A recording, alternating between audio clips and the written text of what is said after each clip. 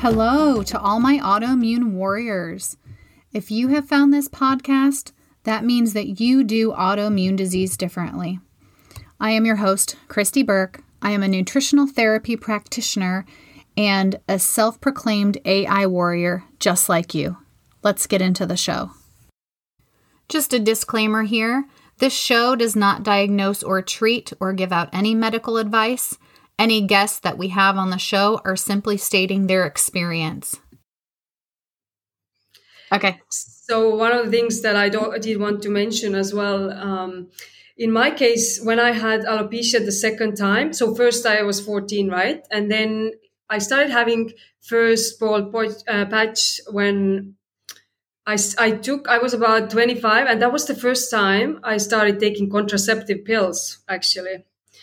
And there was something there, even though obviously there is no research that shows there is a link between alopecia and contraceptive pills.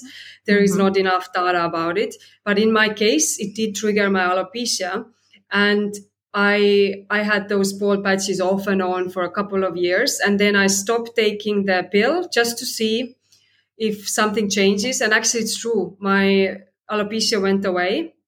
And then 5 years ago, when I had another patch, it was a month after I started taking contraceptive pill again.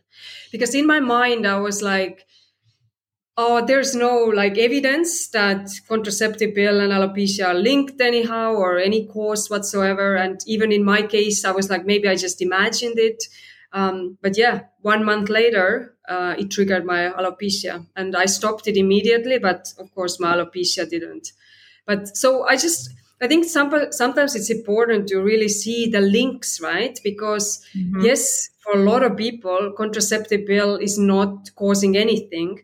But once you already have autoimmune disorder or disease, you might have more triggers than your average person, right? So it's always important to look at those connections too. I have an interesting story about birth control as well. Before I had any problems with my health at all, it was just before my 21st birthday and I almost went blind in my left eye because of clotting in the back of my retina. And they did all sorts of tests and everything came back fine. And then finally, I went to see a hematologist, and he said that it was from birth control. And I didn't believe him because I was 21 and I knew more than a doctor, and obviously, and all of my friends took birth control, so it didn't make sense to me. Yes, of course, everyone's taking it, Yeah. And so years later, I had moved to a different state and I did not tell the doctor, and I got a low dose hormone birth control prescribed to me. And I had been taking it for about a week, and I realized that my ankles were swollen at the end of the day. And that was the last time I ever tried to take birth control because it does something to my body. Yeah. And I think it's very individual, right? Just because everyone's taking it and they don't have any problems, it doesn't mean that it's not creating that environment in your body when it can trigger your autoimmune. And same was with travel vaccines, actually. So I did have that period exactly when I took the contraceptive, and I did, I think, 3 different travel vaccines.